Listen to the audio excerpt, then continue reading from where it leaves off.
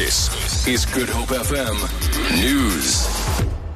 Good morning. The University of the Western Cape says it does not expect any disruptions today when examinations begin. Exams are to be postponed several times due to ongoing fee protests. University spokesperson Lutanda Tia Lobongo says they are prepared. There's two sets of examination periods, one in November and the second one will be in January. We have assisted our students through counseling and also to giving them more time to prepare for the examinations. We are not expecting any interruptions during examination, as we had a number of meetings last week with both the SRC and also with the Fees Must Fall movement. Meanwhile, the University of Cape Town has reopened the option to students to defer end-of-the-year examinations to next year. Registrar Yu Amour says students have until November the 27th to choose the option. Deferment of exams to January will then be granted automatically.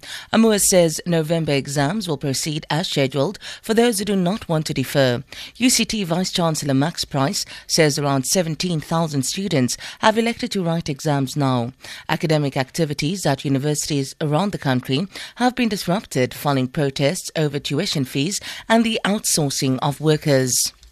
The Trade and Industry Department is to implement a number of steps aimed at growing the auto industry. The Automotive Production and Development Programme was implemented in 2013 with a view to steer the industry towards producing over 1 million vehicles by 2020.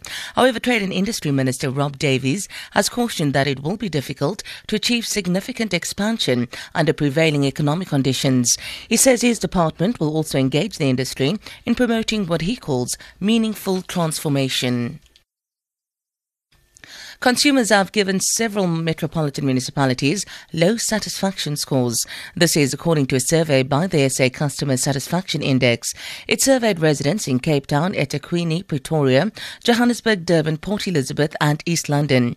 The average score was 61 out of 100. Cape Town scored significantly higher than the average at 72. Pretoria and Johannesburg scored on par, while all other metros scored below par. The SA CSI founder Andre Schroeder says the gap between expectations and delivery on quality is wide, with Cape Town being the only municipality which came close to meeting its citizens' expectations. Officials in Afghanistan say there is fierce fighting between rival factions of the Taliban in the eastern province of Zabul.